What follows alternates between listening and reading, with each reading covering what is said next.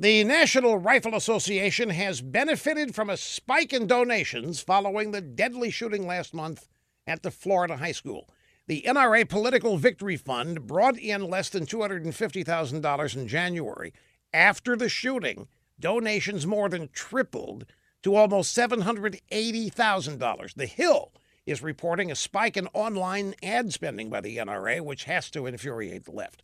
Now, there's more bad news for liberals. During the big March for Our Liberal Lives event in Washington, the number of searches for NRA membership spiked on Google.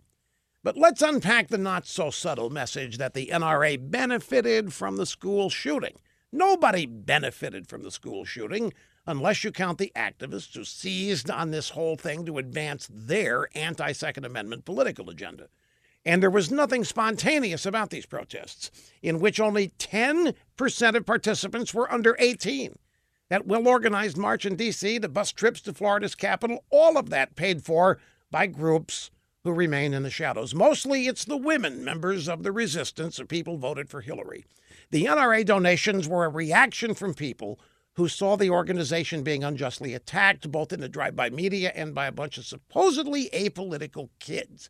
The NRA defends America's Second Amendment rights, and now Americans are defending the NRA. It's that simple, and that's how it's supposed to be.